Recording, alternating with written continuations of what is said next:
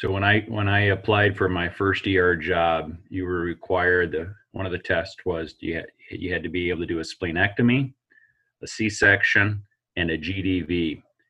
And had never done. I'd been out maybe a year and a half, never done a GDV in my life, so I lied because I needed to get the job. And of course, 2 days here I am, I'm by myself. GDV walks in, and I had to call the one of the attendees, and her response was, "I thought you said you knew how to do a GDV," but still remember that. I remember when I was providing clinical advice. We get phone calls from around Australia about providing clinical advice. And I'd never done a GDV myself, but I understood the theory. And this poor guy in the middle of Midwestern New South Wales in the country rang up, and he was anxious and sort of uncertain. And I talked to him through how to do a GDV. And I never told him they'd never done one before. He just needed a calm and confident voice on the other side of the line. And I'm like, okay, so what you see here now, and I'm visualizing this because I've never seen it for myself. So, but it went well, and so. You do realize I am recording, Gerardo? You can share that one. You can share that one. Oh my God, what's going on with my computer? Okay, sorry, say it again. Good evening, ladies and gentlemen. This is Gerardo Poli. And this, sorry. Okay.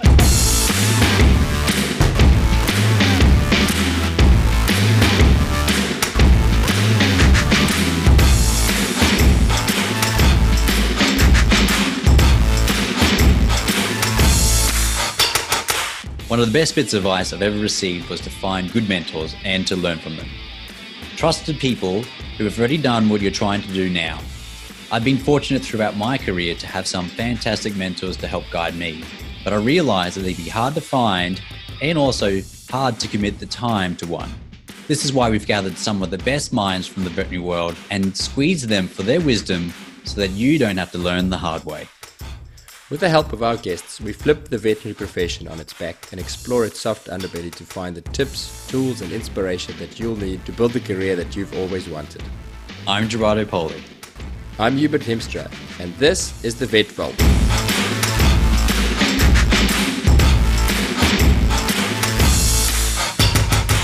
Welcome to another episode of the Vet Vault. We hope that the new year has started off well for everybody. Gerardo, what's happening with your new year? 2020 is actually started with a bang. Incredible amount of work and effort has gone into launching a new brand that Alex and I are starting, which is called Vet Success Academy. So keep an eye out for that.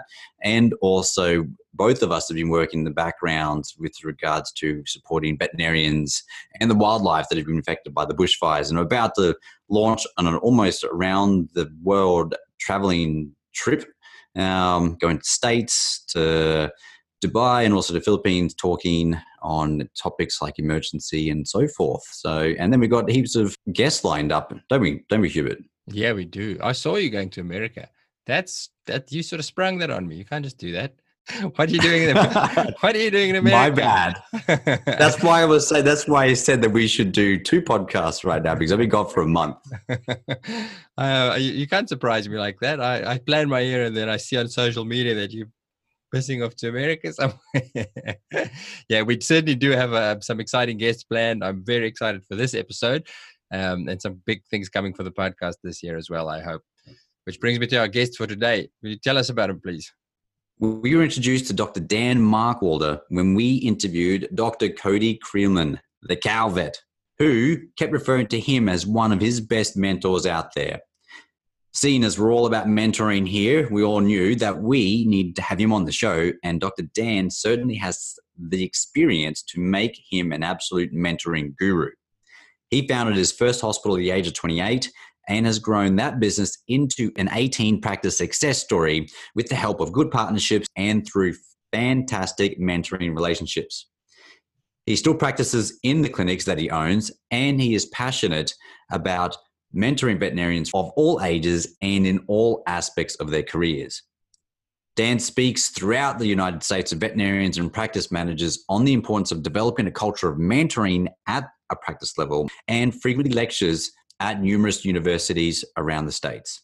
He is also the Mark in Mark Roy Consulting, a consulting service that offers coaching and workshops on aspects of practice management, like leadership skills, bridging generational gaps in practice, and team culture. Dan's most recent venture, Vet Mentor Solutions, aims to share the mentoring model that has been so instrumental in assisting many new graduate veterinarians in their hospitals to achieve their individual goals, as well as help them in raising their personal production with the greater veterinary community through an online mentoring platform. We'll put the links to that in the show, and you have to go check it out. Dan's insights in this interview on what mentoring actually means and how we can and should apply it in our own workplaces has given me personally a lot to think about in my own workplace. And if you've ever wondered about whether you should consider practice ownership, or if you are a practice owner, you really do need to hear what Dr. Dan has to say on the topic. He discusses topics like choosing your business partner, setting the culture of your practice, what it looks like to be a good practice owner, and much, much more. So please enjoy Dr. Dan Markwalder. Dr. Dan Markwalder, welcome to the Vet Vault. Thank you very much for joining us. We are honored to have you. Well, thanks so much for having me. I'll start first off with how we came across you. We interviewed Dr. Cody Creelman, who's a friend of yours, or I think more of a mentee of yours. And he kept name dropping your name. And one of the things he said about you is he said that he has this friend that whenever he meets somebody, he asks them, "Who are you mentoring at the moment?" And that was obviously you. And I knew immediately that sounds like somebody that we had to chat to on our podcast.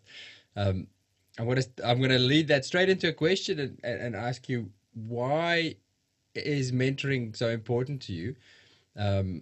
And more than mentoring, why is being a mentor so important to you? I think we all know why the young vets, or why all of us need mentors, but why do you think it's important to be a mentor? I think as somebody who's been involved in veterinary medicine, I started working at my first practice at age 15. Wow. I went from delivering afternoon newspapers to working at my first veterinary hospital. And I'll never forget the guy I worked for, a single practitioner. He's 83 years old, still practicing to this day. Just gave up surgery, believe it or not, last year.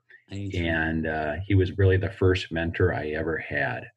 And his run requirement was, if you hold a dog and I'm working on him and I get bit, just walk out the door. That was my first mentoring experience, by the way.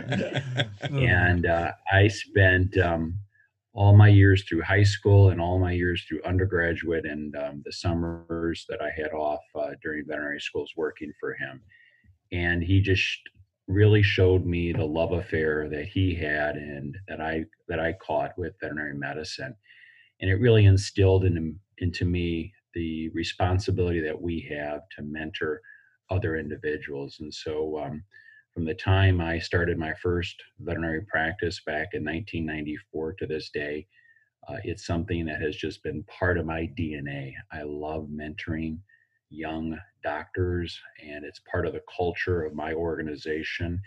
And it's a passion that I have, and every opportunity that I have, whatever format it may be, I talk about the importance of mentorship. And we all know that it's the big topic today. So many young veterinarians want it. And we hear so much about it, good and bad. But so it's a passion that I very much have. And every time I have a platform, I talk about it. Wow. I love it that passion started way back before you even sort of, really kind of kicked into your own career. And then the thing which is really powerful about it is the fact that you're creating a culture around mentoring. And what do you think then, I suppose, would be some prerequisites around like a culture of mentoring? Like if you could answer that, like, is there a program or a structure you put in place to support the vets stepping up so then they then learn how to be proper mentors themselves? Or I think for me, foundationally, the importance of mentorship is time and trust. Time and trust. And what I always tell people is, if you don't have a commitment of time towards being a good mentor, then don't even start it. I always say, how do kids spell love? Time.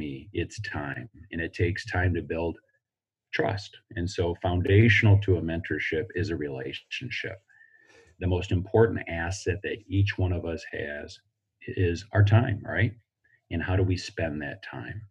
And so really, if you want to develop a culture of mentorship, it has to start with the leaders of that organization. And so many years ago, when I started my practice, I said from day one, we're going to have a commitment to mentorship. And that's not just for our veterinarians, that's for every aspect, every individual who's in our organization. And so for me, mentorship is part of the culture. What drives the culture? It's really leadership, right? And what is the culture? Really, if you start at step one, what's culture?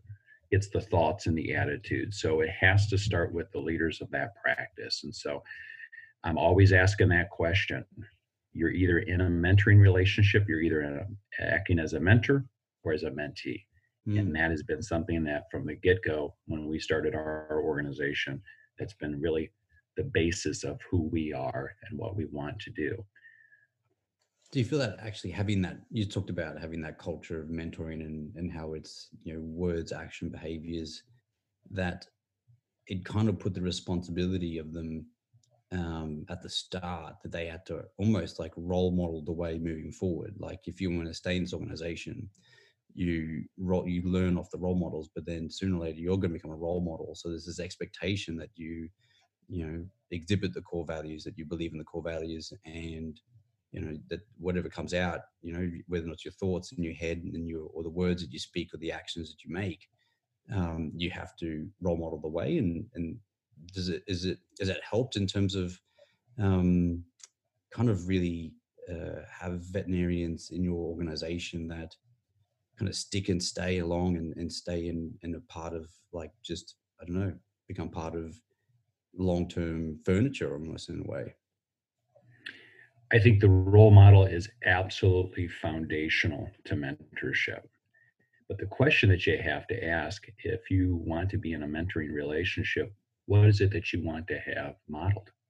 And I think particularly nowadays, mentorship has changed. And I think that to me is one of the messages I like to get out. Mentoring today has radically changed. The example I use is Tony Bennett and Lady Gaga, right? Tony Bennett, 90 some years of age, of a generation. I can remember growing up having my grandmother listen to Tony Bennett. I left my heart in San Francisco. And here's Tony Bennett in a mentoring relationship with Lady Gaga. I love that because the mentor today is as much an intern as he or she is a mentor. What do I mean by that? They're learning from their mentee. So mentorship today is very much a two-way street. I learn as much from my new graduate veterinarians as that hopefully they learn from me. They're a role model for me, and hopefully I'm a role model for them.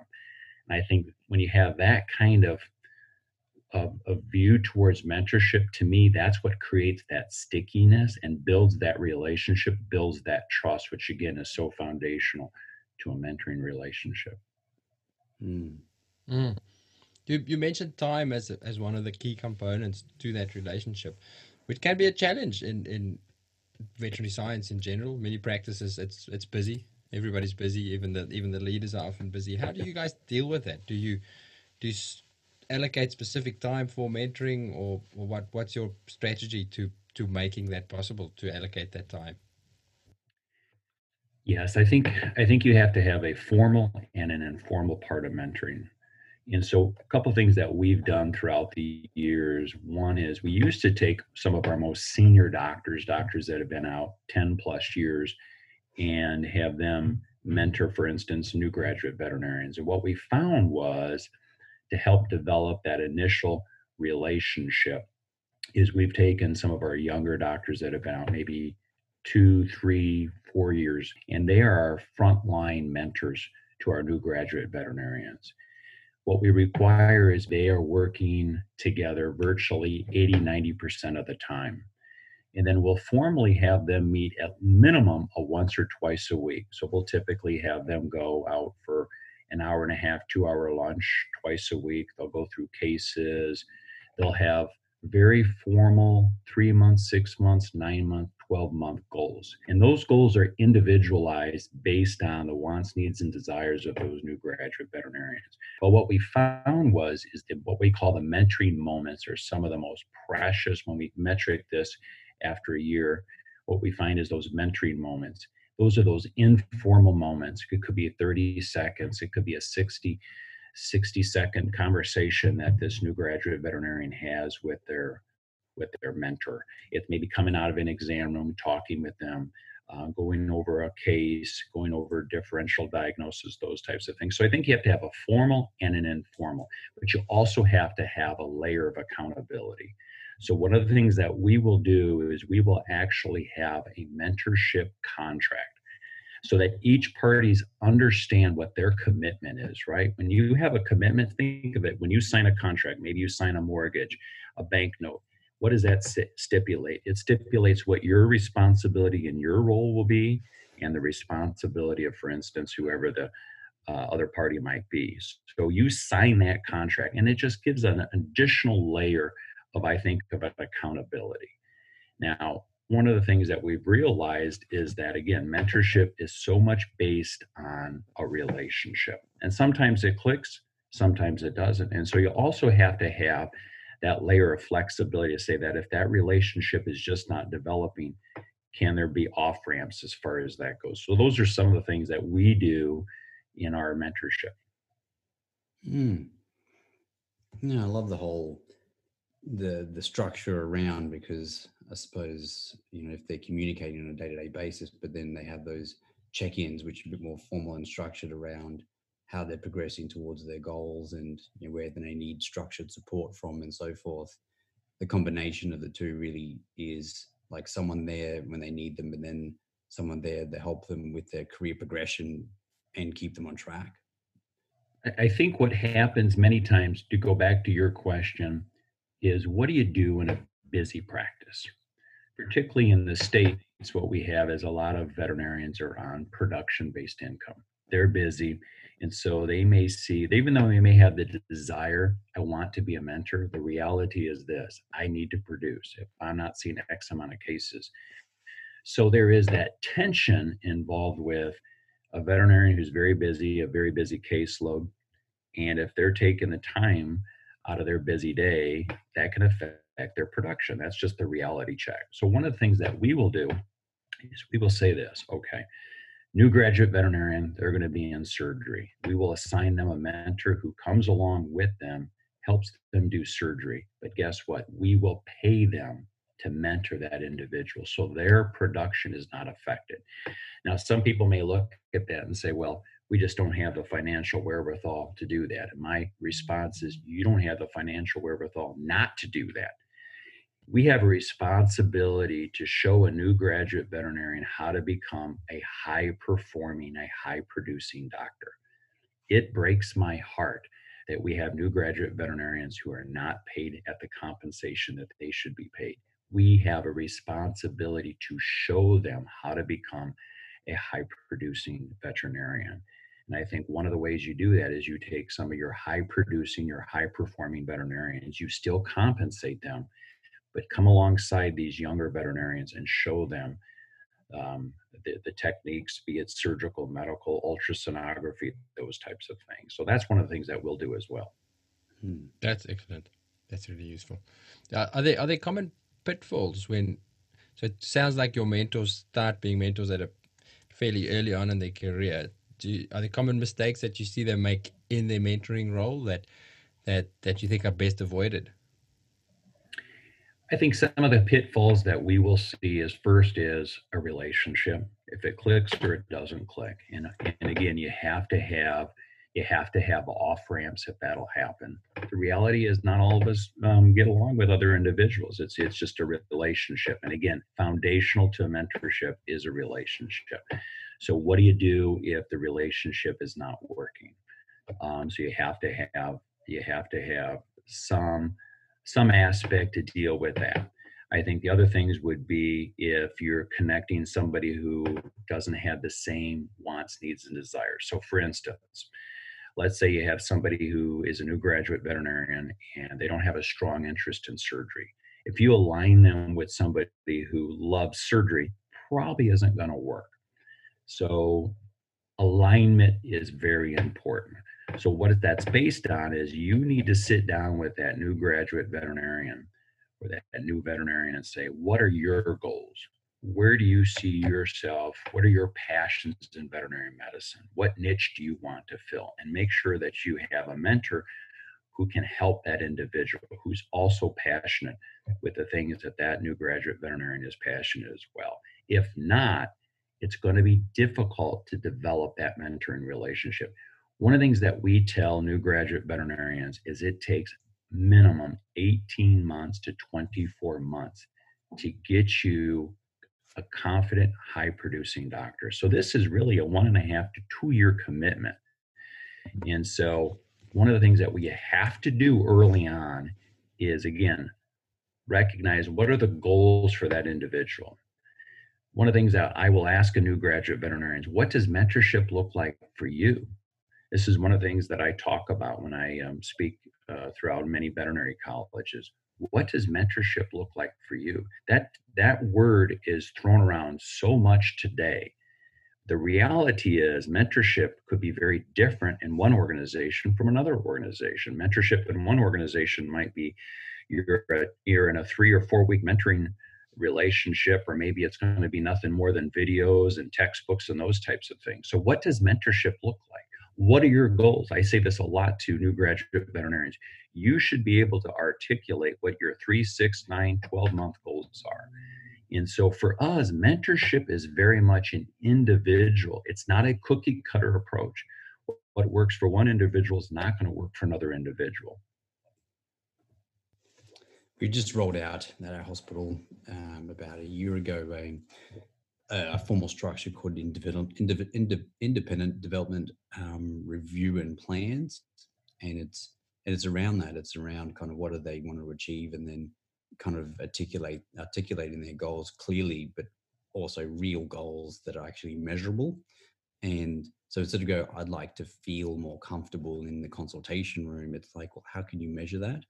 Because they actually could be feeling a lot more comfortable in the consultation room, but then they may actually not realize it because they're waiting for a feeling to occur or something like that. So, but having, I totally agree, Dan, with what you're saying, that having a structured program with clearly articulated goals that are individual to that person is really important. And it's made a dramatic difference for us in terms of, how would you say, career reward. Like, I suppose, our senior vets now feel like as if they now have an impact on the veterinarians that come through and see the impact of their contributions. And it's added this extra layer of I suppose, just meaning to their career now, instead of just them being emergency veterinarians. So yeah, I love everything you're saying. It's incredible. It's really cool. Well, here's a perfect example. We know that, for instance, for many new graduate veterinarians, they struggle with time management and confidence, right? And so one of the things that we will do is we will put video recorders in the exam room, and we'll go ahead and record. We do this with all of our doctors, so it's not just we're just doing this with new graduate veterinarians. We don't want them to feel that they're just being singled out for this. But we'll show them, and this has been an incredible tool to help build their confidence, because and I know about 85% of communication is nonverbal. So let me give you an example. I had a veterinarian who was really struggling with owner compliance, and he knew it. The metrics showed it. So one of the things we did is we had him videoed, and something as simple as what he was doing during the exams is he was sitting on the table behind him, and it showed him he was slacking, and it showed his nonverbal, and it had a powerful impact on this veterinarian. Something as simple as that. And so what we have to do is we have to have tools in our toolbox. And so ultimately, at the end of the day, mentorship is don't get comfortable. One tool may work with one new graduate, may not work with another one. And so a mentoring moment, a 30-second mentoring moment may work with one, may not work with the other. And so you need to be able to be adaptable in your mentorship relationship. I think that's absolutely critically important as well. Again, foundational is relationship, but add tools to that toolbox. So for instance, I'm an older gentleman. I'm 55 years old. Social media does not come normal to me. I still struggle with doing a selfie. One of the reasons I'm on Instagram and I do social media, because that is a great way to be able to communicate with younger veterinarians. So my point is this: as a mentor, if you're going to mentor somebody, find out best ways to communicate with that individual. And that means adding more tools in your toolbox. So hopefully that makes sense. Mm. That's a question I had for later on, when we come to actual practice management. How do you communicate with your team? Because you have it's a big group of clinics. How many clinics at the moment are you a part owner of? I have 18 hospitals. 18. So how do you maintain communication with a team like that over so many sites? Yeah, I think everybody's individual. Email is still probably the predominant way that I will communicate. But I've also learned that texting becomes very important as well. Particularly some people, they're not going to respond to an email for days, so it's texting. I still love a lot of FaceTime. So I have, the way that our organization will work is I have, even though I'm involved in 18 hospitals, I am involved with each of our hospitals will have a managing partner. And I spend a lot of my time with the managing partners. Mm-hmm. I don't get to mentor a lot of new graduate veterinarians anymore. What I do is a lot of my mentoring relationship are individuals that have been out of veterinary school for at least 1 to 2 years, and we're moving them into a partnership. So by the time I get a veterinarian, they've been out again 1 to 2 years, and then I'm starting to build into them and mentor them on the business, practice management, leadership development. And that's usually a 1 to 2 year mentoring relationship, at which at the end of that, they're ready for practice partnership, practice ownership. So a lot of my communication could be one-on-one.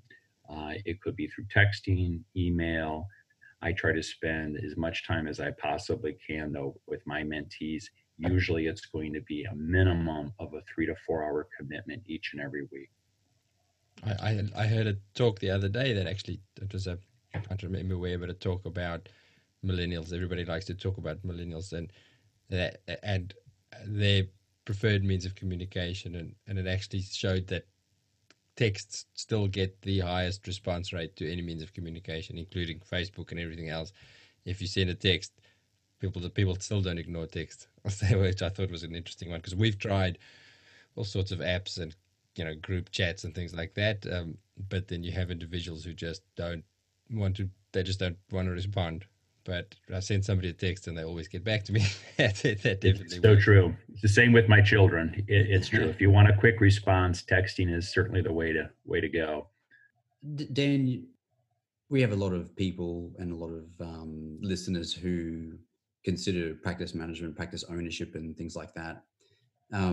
Is there what was your transition? Like, did you purchase into or became a partner of the first hospital that you were in, or did you create your own hospital, or how did you, what was your transition into practice ownership? Yeah, so when I became a new graduate veterinarian, still the model was you went to work for a veterinarian, typically worked for that individual for a couple of years, and then the expectation would be to become a partner. And that was very much how I thought I would cut my teeth. And so when I graduated, went and worked at my first small animal practice, and after about a year and a half, you think I would have done my homework. This individual had never had a partner, and the expectation, well, hey, I would be the first partner. The reality was that was not going to happen. And so I had to make a decision, and that was either to stay at that practice. We loved the area. I was newly married. We had just bought our first house. Life was good.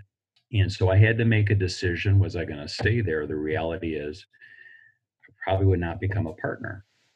On the flip side of that, I could disrupt myself and go ahead and find a practice or start a practice. And so here I was, newly married.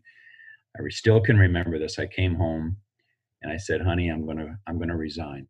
And my wife is not a change agent at all, and but God love her, she supported me, and so I resigned.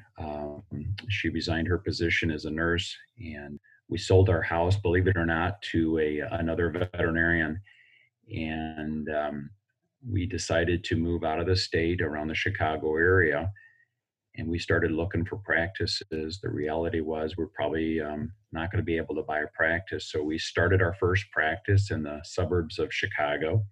It was a little leasehold space. It was 1,200 square feet, 2 exam rooms, and believe it or not, I started my first practice with about 40,000 US dollars, and I went to 28 banks, and 28 banks said no.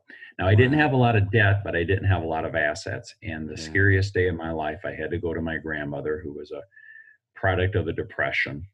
And I said, "Grandma, would you borrow me $40,000?" And she literally had CDs under, you hear about these stories, under the mattress of her bed.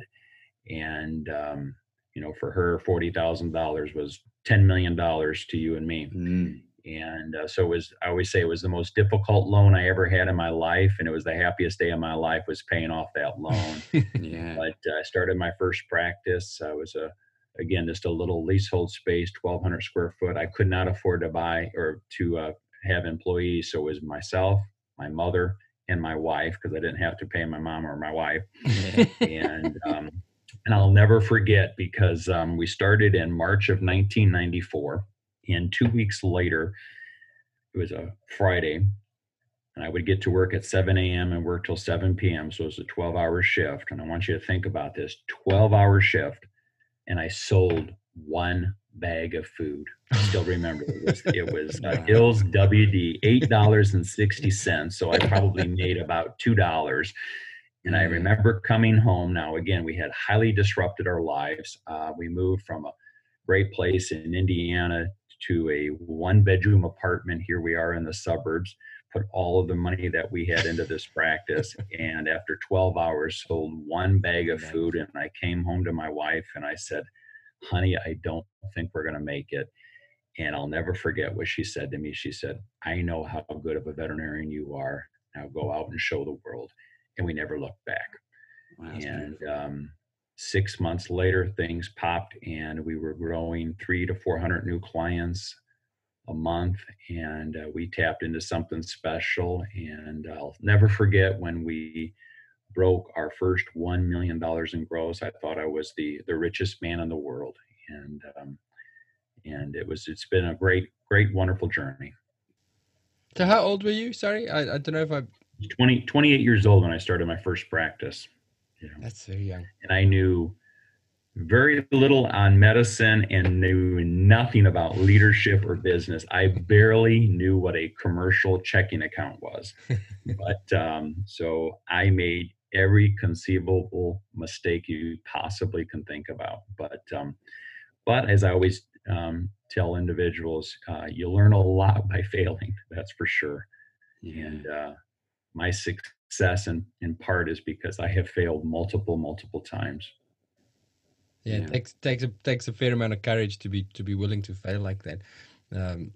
There's a lot of people, a lot of veterinarians, and for a long time I counted myself amongst them, who didn't really have any interest in ownership. It just seemed to me, and I think seems too daunting to a lot of people to especially that early in your career, to go, well, I've got so much that I need to learn clinically. I can't possibly face up to the challenges of running a business as well. Why was it important to you? It sounds like right from the beginning that was your plan. Was that just the culture at the time, or was that just always your personal goal? I think I would go back to my mentor, who I started working for at age 15, and he really taught me that to be a practice owner is something that I should aspire for. And so I knew even before veterinary school that I wanted to be at least a partner or a practice owner. I pretty much knew that once I went to even before veterinary school. But for me, I think one of my passions is when I talk to young veterinarians is don't give up, because I think the pendulum has swung. I was part of the culture growing up that practice ownership was pretty typical. I would say most of my classmates became partners in a practice or owners. And so for me, I grew up in that. And it seemed like the pendulum has swung the opposite direction. We'll probably talk a little bit about some of the disruption and so forth and veterinary ownership and so forth. But at least one of the things that I try to communicate with young veterinarians, don't give up on ownership or partnership. There's a lot of incredible advantages. Is it hard work? It is hard work. But if you look at the studies that are out there, veterinarians who are owners have happier lives. They're more successful. Now, there's different definition of successful, but one of those is there's just the financial success that you can have. You can have work-life balance and be a practice owner. Some have the idea that if you're a practice owner, you can't have work-life balance. And I would say just the opposite. Practice ownership gives you a lot of freedoms. Now, is it hard work? Absolutely, it's hard work. But if you have good role models and good mentors in your life that can come alongside you and teach you practice ownership, practice management, all of those types of things, please don't give up on that as a possibility. Hmm. Yeah, and I appreciate what you're saying there. I had this similar discussion with someone just the other day about what got me into business ownership and what made me want to buy into a hospital. And it wasn't necessarily around financial goals or anything like that, but it was around some of the privileges and freedoms you get. And privileges being the ability to have a say in the direction of a hospital and to influence the culture and standards and so forth. But also the freedoms around sort of being able to select where I wanted my career to go to next and where I wanted to focus my efforts on.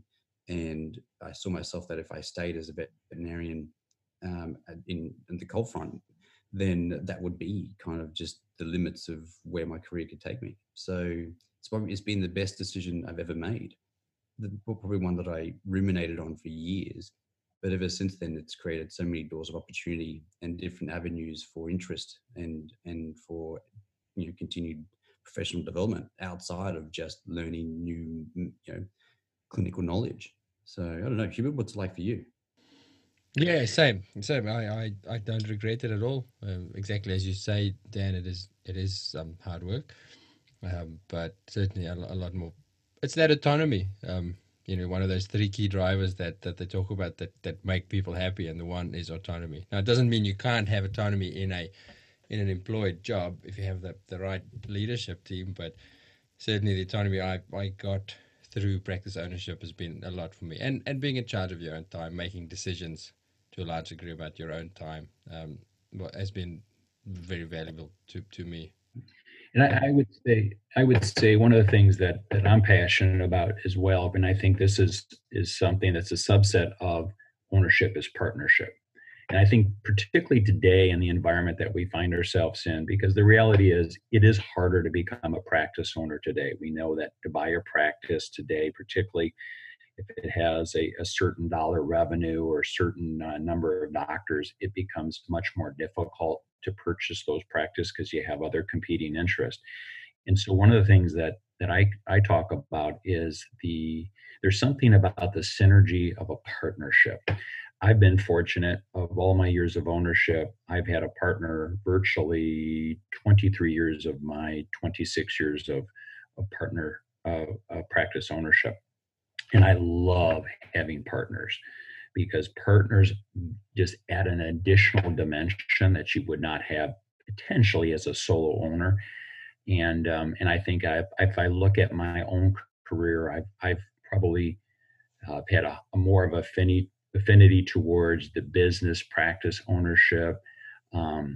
And so this has freed me up, having partners. It's freed me up to do the things that I certainly have found enjoyment in, and that is creating. I love to create practices, buy practices, take them to the next level. I've done startup practices, I've done ER practices, I've done tertiary care hospitals, you name it, I've been able to do it. But the reason I've been able to do that is because I've had partners along the way. And that's freed me up to do the things that I'm passionate about as well. Mm. So you mentioned some of the current stumbling blocks. Your story, starting your own little practice from scratch, is that still a possibility in this day and age? Is it something that people can do, or is it should you mainly look at becoming a partner in an established business such as your own? That's a great question. I'm not going to say that startups or what we call de novos are for everybody. I am a big fan of startup practices, particularly in this given environment, when the reality is that older model of where you become a partner in the practice. The reality is it's much more difficult, particularly if it's a multi-doctor practice. Again, because of some of the competing interests and so forth, and these multiple rates, or what they call the cap rates, to purchase these or to become a partner, can be an obstacle. And so one of the other avenues to look at is a startup or a de novo. And so I'm a big fan of it. Of my 18 hospitals, I've done 10 startups. We're actually doing a startup practice in the city of Chicago, in one of the hottest areas of Chicago. And it's going to be a 5-story, 30,000 square foot startup practice. Wow. We've been trying to get into this area of the city for about 5 years. And the individual who's going to be our managing partner of that practice is a young veterinarian who's been out about 4 years, and he's been in our organization for 2 years. He could never have done this project by himself, but he's going to be a partner in this practice. And what's interesting with this guy is he has a strong interest and passion in real estate.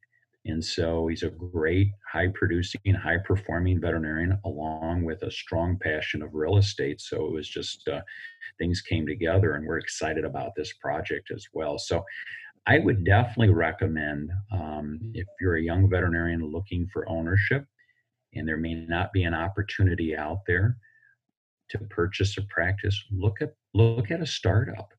The nice thing with startups is they're not as expensive. Some people get fearful because they say, well, I don't have a client base. I think location becomes very important. You have to find an area that there's a need, a desire. I think increasingly, particularly as we're starting to look at small animal practice, there's so many different niches that you can fill. So what niche do you want to fill? So it really comes back to this. If you want to be a practice owner, why? What's your why? What's your mission? What's your personal mission statement? Why do you want to be a practice owner? For me, the financial remunerations come secondary. That is not in itself a good reason to become a practice owner. For me, it was, as you mentioned, it's autonomy. I wanted to create something special. I wanted to be involved in that process. I wanted to have certain things like a culture of mentorship. The financial remunerations come later. It is going to be hard work. It does require a commitment of your time and your resources, but it's also an exciting process. And I think the opportunities for veterinary medicine, the future looks so bright. Again, I've been doing this since 1979. And the things that we're able to do today are just exciting with innovation. Just think of all the different things that we're able to do in veterinary medicine that just didn't exist 10, 15, 20 years ago. And what's great is pet ownership continues to be on the rise, right? We talk about the millennials. The good thing on millennials is pet ownership it looks like it's as high, if not higher, than boomers. We built veterinary medicine on let's face it, female boomers. That's dramatically changing now. And we have to understand what are the wants, needs, and desires for millennials. The good thing is they love their pets and they love veterinarians. They still look at veterinarians as the number one source for the well-being and care for their pets. So what niche do you want to fill as a practice owner? That's what I always start with. Why do you want to be a practice owner, and what niche do you want to fill? I've got a question, Dan. Is it right to assume that out of your 18 practices that like all your partners are veterinarians, are they? Or the main person who's in charge of running the hospital, would they be a veterinarian? Yeah, so our managing partners are all veterinarians. I think the key to your question is, can you be a non-veterinarian and be a practice owner? Absolutely. To me, I look at a partnership like a marriage. And so finding that right partner doesn't necessarily mean that that individual has to be a veterinarian, but that partnership is a commitment. That is a commitment, because there's going to be the valleys and the mountaintop experiences, right? And what really will test a partnership is when you have those valley experiences. And so it starts with, to me, a partnership starts with, you have to have a mission that you both agree on. What are your core values? What is it that you both, what I call the non-negotiables? What's going to be the DNA of your practice? That's the core values. So you both have to have an agreement on what those core values are going to be, because otherwise, when the valleys come and you're trying to put a round in a square hole, it's not going to work, right? So I think you can be a non-veterinarian and be a partner. Our model is such that it's different, because we take young veterinarians who want to be practice owners, but they don't have the financial wherewithal to become a practice owner. So we will bring them on as a full equity partner, and after they've gone through our mentorship program. But I think the model would certainly allow for a non-veterinarian. Would you feel, because when we're talking about productivity and profitability of hospitals, and some veterinarians inherently aren't, don't even graduate with business degrees, or degrees in business management or MBAs and things like that. Common sense sometimes even. True, but like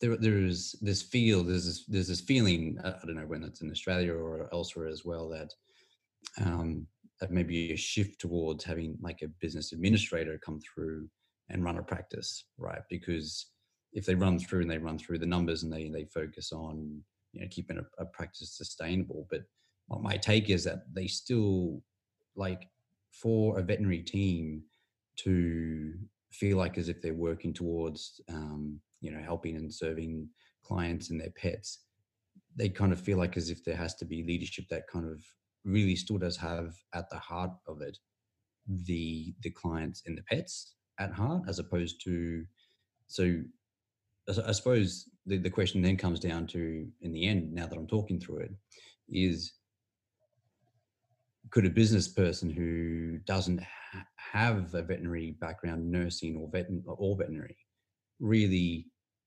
embody the at the core what the veterinary and vet nurses kind of feel is important? I think it's a great question. I think for me, there's three hats that you have to be able to wear as a partner or as an owner of a veterinary practice. The first one is, if you're a veterinarian, you've got to be able to be the role model for the standard of care for your hospital, right?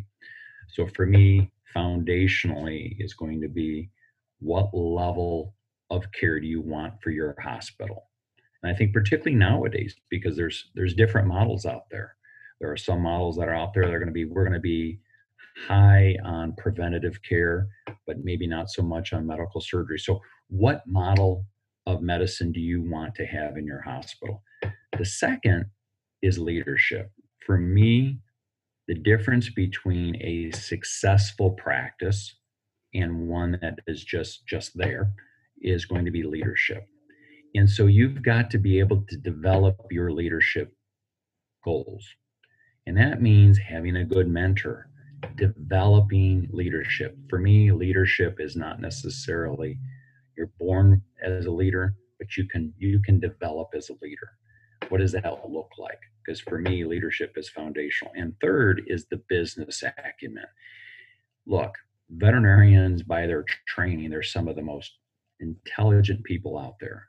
If you can get through veterinary school, you can learn the business acumen. But that means having a commitment to learning the business acumen. So you should be able to read a financial statement, a balance sheet, an income, a P&L. You should be able to be able to have a conversation with a commercial banker, those types of things. But those are skills that you can learn. But it's a commitment to learning those skills. So again, to have a successful practice, it's the leadership, it's the medicine, and it's the business acumen. That's foundational. Those pillars are foundational. So ultimately, if your passion is only the medicine and it's not the leadership and it's not the business, then ownership may not be the right fit. Or if you still want to be an owner, ultimately, can you be an owner and not have a passion on the business? I think you can, but you've got to be able to have individuals around you that can fill that void. To me, you absolutely have to be a strong leader and a commitment to whatever your hospital is going to be committed towards as far as that level of care and medicine. So, so you say you need to develop your leadership through mentorship relationships. Now, which is well and good in a clinic such as yours, where there's a structured pathway to partnership. But again, what if you're in a situation, you're the de novo practice, or it's a small practice, or the current leadership team is not the correct leadership team? Where do you go to? Where did you go initially to develop your leadership skills? Yes. So for me, it was very much trial and error. So I'm a perfect example of somebody who, when I started my first practice, I didn't know a whole lot about the business end. I didn't even know a whole lot about leadership. So here's a perfect example. I was 28 years old when I started my first practice, and I still looked like I was about 14 years of age. So here I was owning my first practice, and I looked like Doogie Howser. I can still remember going in the exam rooms and the clients going, when is the doctor coming in? Yeah. I am the doctor and the owner of the practice. And so one of the things that I remember that I did, though, is I went to a competitor of mine, a local veterinarian who had been practicing for about 30, 35 years. And I actually went to him and I said, look, would you be willing to meet with me once a week and just pour into me? And he did. And he became a strong mentor. He showed me how to read financial statements, how to manage staff, all of those types of things.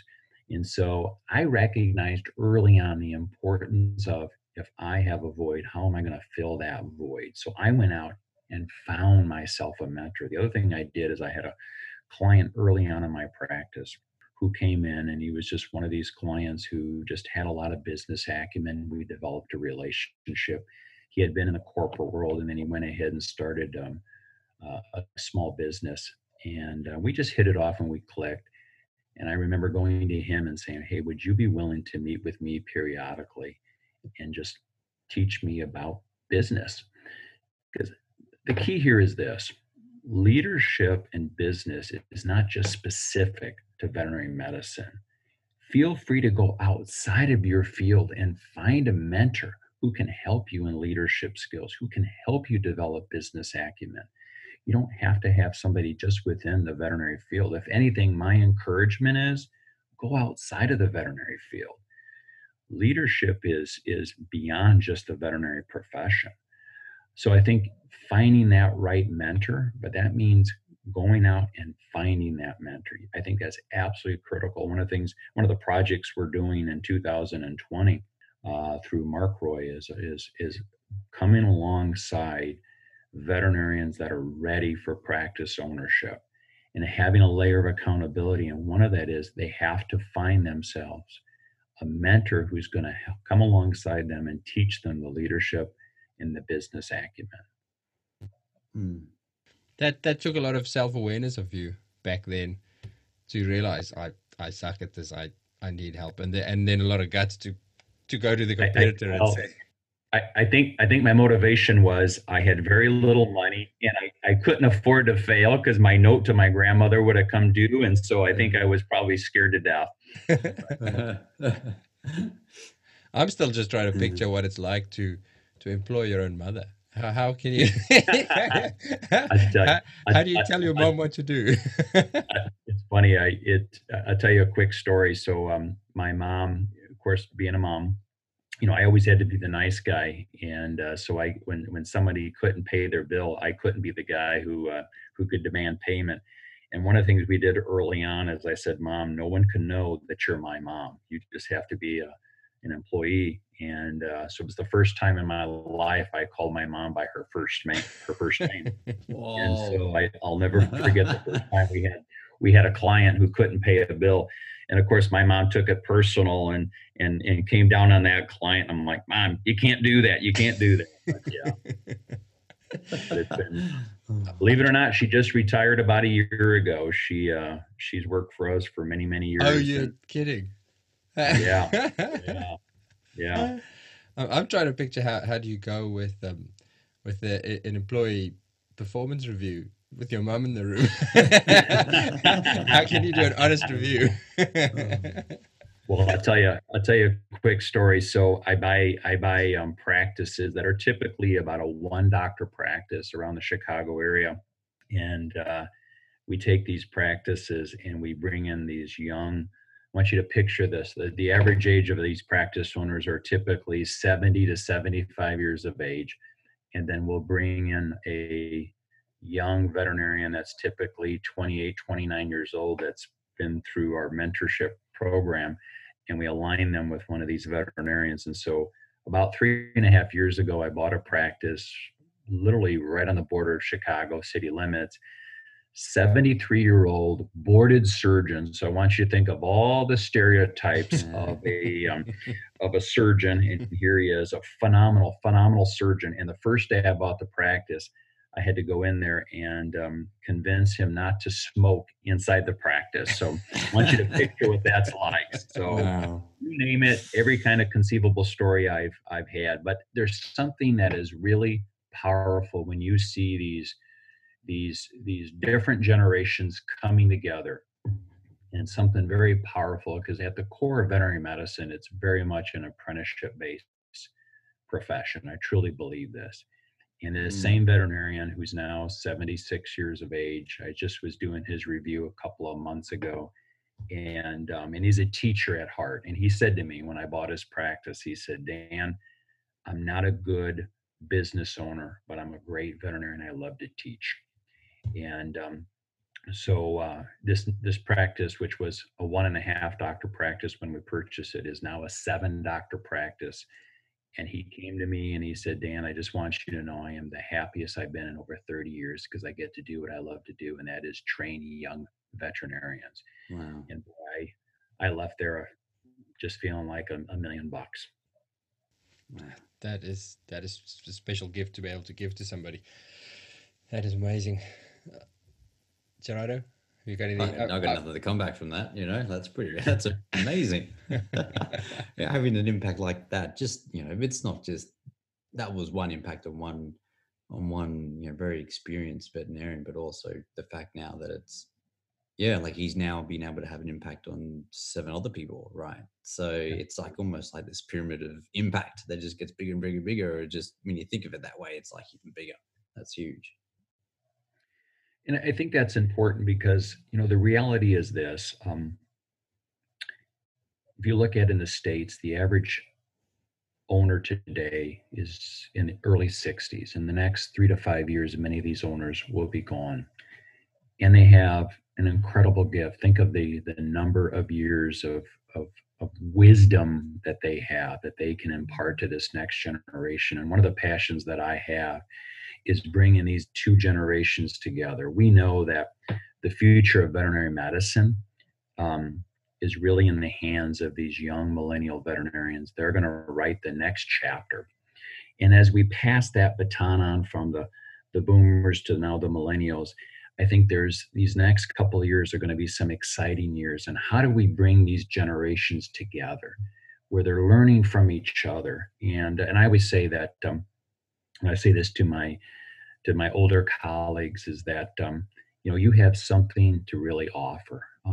What I call the people wisdom skills, the art of communication, how to get things done, how to work with people. These are the skills that the younger veterinarians really yearn to develop. What do they have? They have the cutting edge of veterinary medicine. And so there's something really powerful about that synergy that can come together with these generations. And so I'm excited and I want to be a part of that process. That's inspirational.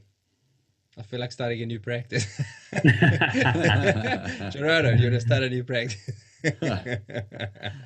Well, are you asking me to come and be your Padawan or your Jedi Master, mate? My mother. You can be my mother. That's incredible. I've taken so much from that. I've got a ton more questions, but I almost feel like we could wrap it up there. There's just so much wisdom in there, Gerardo. Have you got anything else? I've just got one question, and it's based off that one there. Then one of our most common questions that we get asked, or like our listener questions, and is the challenge that actually that the veterinarians face when there is such maybe a generational gap, where like what you highlighted there was that the veterinarians come out, the new grads come out with the state of the like the pinnacle of where veterinary medicine is now, but the people the experienced veterinarians who've been out for 20 years have survived the profession. They've actually they've developed resilience, they've developed communication skills and so forth, everything that's required to be successful.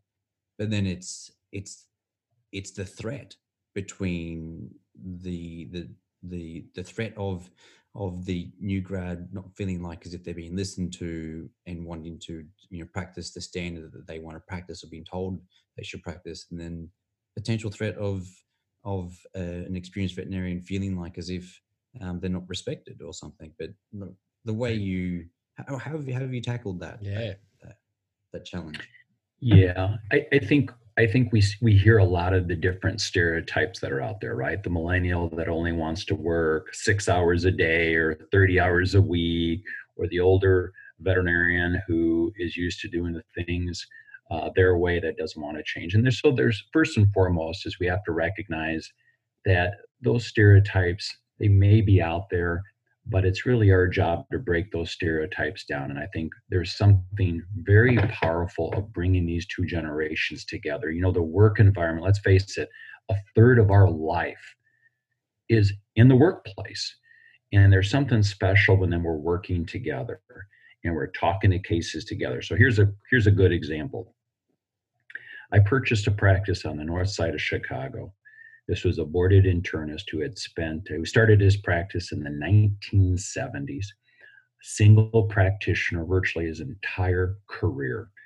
And I want you to think of all the different stereotypes. When I went into this practice, it's literally like walking into the practice that was built in the 1970s. He still had paneling on the walls, you name it, all the stereotypes that we can think of. And I had recruited a veterinarian from San Francisco, California. And I want you to think of all the stereotypes of all the different political divides and so forth. And it was my job to bring these two veterinarians together. All right. So think of generationally, this was a millennial from San Francisco. This was a older gentleman who was 72 years old on the North Shore of Chicago, a boarded internist. And I brought these two together. And they worked together, and they developed a very close bond and relationship, because that's what the work environment will do. And I told both of them when we started, you have to have a commitment to listen to each other. So part of it is breaking down those barriers, working together, developing a personal relationship. We're bonded because we love pets. We love the clients that we serve. That's a bond that all of us share within our profession. And that can break down a lot of barriers as far as that goes. And so, It's amazing. It's the little things that can really count. Going out to lunch, sharing a cup of coffee together. I remember the first day when this young veterinarian started, and she's like, you know what? I think I can do this. About 2 weeks later, she calls me up and she goes, I just want you to know the doctor gave me one drawer in his desk that I can use now. So I think we've moved a long way to developing our relationship. Time is, I think, the most important thing. And a lot of older veterinarians are willing to change. Do they need help? Absolutely. And again, that's why I go back to that model. We have to be as much of an intern as we are as a mentor today. And likewise, the younger veterinarians, they have a lot to offer as well, but they also have to be willing to be teachers and communicators. I had to learn how to use Instagram. I had to learn how to do a selfie. Guess who taught me? One of my younger veterinarians. And so there's something special when you're developing that relationship. So I think that would be my advice. Maybe the common thing here, because it sounds like they're all success stories, Dan, the common thing is this could be your next career pathway. It's not connect. It is current career pathway. Well, that's right. This is a current one, but it's purely just as the intergenerational breakdown barrier coach or something like that. But there you go. Yeah. All right. I'm going to put that on my CV. Yeah. And selfie taker. There we go. Well, it's a good point though, Gerardo. Like, how, Dan, do you play an active role in that? Because Gerardo's right. It is a problem that comes up a lot with young veterinarians, where they go, well, I'm just not feeling that connection with my employer or my potential future business partner. We're not gelling. Is the secret sauce having a third party who is an intermediary to smooth over that relationship? I do, but I also am a firm believer of communication, the art of communication. And so many times, look, when I buy some of these are practices that have not changed in 10, 15, 20, 30 years. And I'm a change agent going in there. And so I try to take the things that they're doing extremely well and keep doing them, and then slowly implement the changes that we want to see. And that's no different in developing a relationship. I'm always amazed at individuals that say, well, this isn't working out for me. Well, what do you do? What's your role? What's your part? You can't change others. You can only change yourself. So I'm a firm believer in what I call personal accountability. We have to ask the right questions instead of saying why or when. How can I help myself make the changes that are needed? I think so. You have to ask the right questions and take action. And so part of this is having those, what I call crucial conversations, crucial accountability. If things are not working out, how are you dealing with them? Are you going to that individual and communicating, being respectful? I think that becomes a critical part of developing a mentoring relationship, is developing the art of communication. I got nothing more to ask or add. Like, this has been really great. I'm going to listen to this straight away as soon as we stop recording. Dan, that leads me to resources. We like to get some of our listeners' favorite resources. Because it's a podcast, I ask about podcasts. Are you a podcast listener? I am. I do. I listen to a number of different podcasts. Would you like to? Yes, please. Give us your hit list. Sure. Whitney Johnson, Disrupt Yourself podcast. I'm a firm believer in. I love anything that she writes about. She also is an author of a book called The A-Team. Brainy Business. I've been really interested in a lot of the different behavioral economics. So that's a great podcast. The Michael Hyatt podcast is a good one. Lead to Win. John Maxwell podcast. He does one. He does a quick Maxwell minute every morning. I listen to Coaching for Leaders. That's a great podcast. And I do a lot of TED Talks as well. So I'm a big believer in TED Talks. Can I also give a list of some books that I would recommend? Yes, please do. I'd love to. an oldie but goodie, but I think is absolutely necessary for anyone in leadership. And I always say the moment that you become a veterinarian, you're a leader. In Search of Excellence by Tom Peters is a great book. The QBQ by John Miller, The Question Behind the Question, it talks about personal accountability.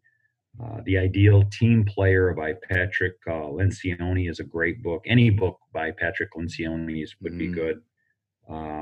Culture Eats Strategy for Lunch by Kurt Kaufman is a great book. If Disney Ran Your Hospital by Fred Lee is a great book. Let's see. Crucial Conversations by Carrie Patterson would be another great book as well. I had a thought over New Year's. I don't like to call things New Year's resolutions, but it's very hard to get into New Year's without thinking about how things are going to be different this year. And I've been listening to a lot of audiobooks over the last year or two.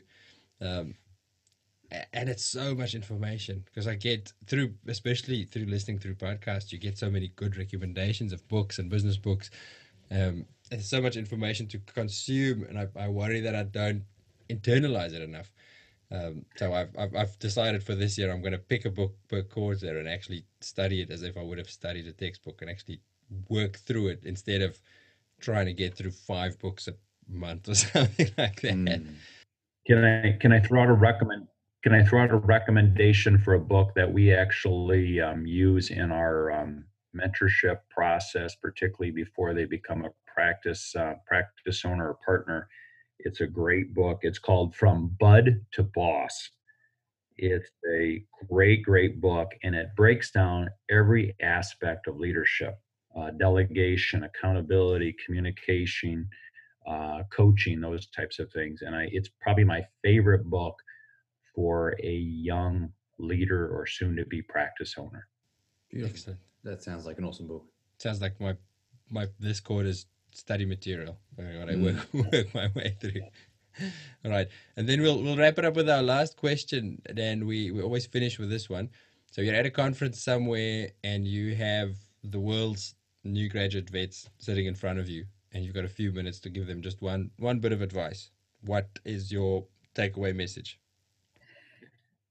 My takeaway message would be this: be a lifelong learner, have a growth mindset, never, ever, ever be comfortable, keep growing, because in veterinary medicine, things are constantly changing. And enjoy. It's a great profession. You'll have a great career. It could be your golden ticket, but it's what you do with that golden ticket that matters at the end of the day. Fantastic. Beautiful. That's it. All right, Dan, thank you so much. I really appreciate your time. Thank you so much, Dan. That was incredible. I feel like I want to come and see your clinics. If I'm ever in America, You guys are always welcome. Call you and come and see it in action. It sounds Depends, incredible. mate. We just all of a sudden decided we're going to open up in the hospital, and I'm going to be your mum. So you gotta I love it. But she's always for hire. Well, mom's going to be a boss here. I'm the bossy mum. I'm not going to be the one. So never call me by my real name. Yeah. Thank you very much, Dan. That was awesome. Well, thanks, gentlemen. Happy New Year. Have a lovely day. Thank you. You too. Thank you. Bye.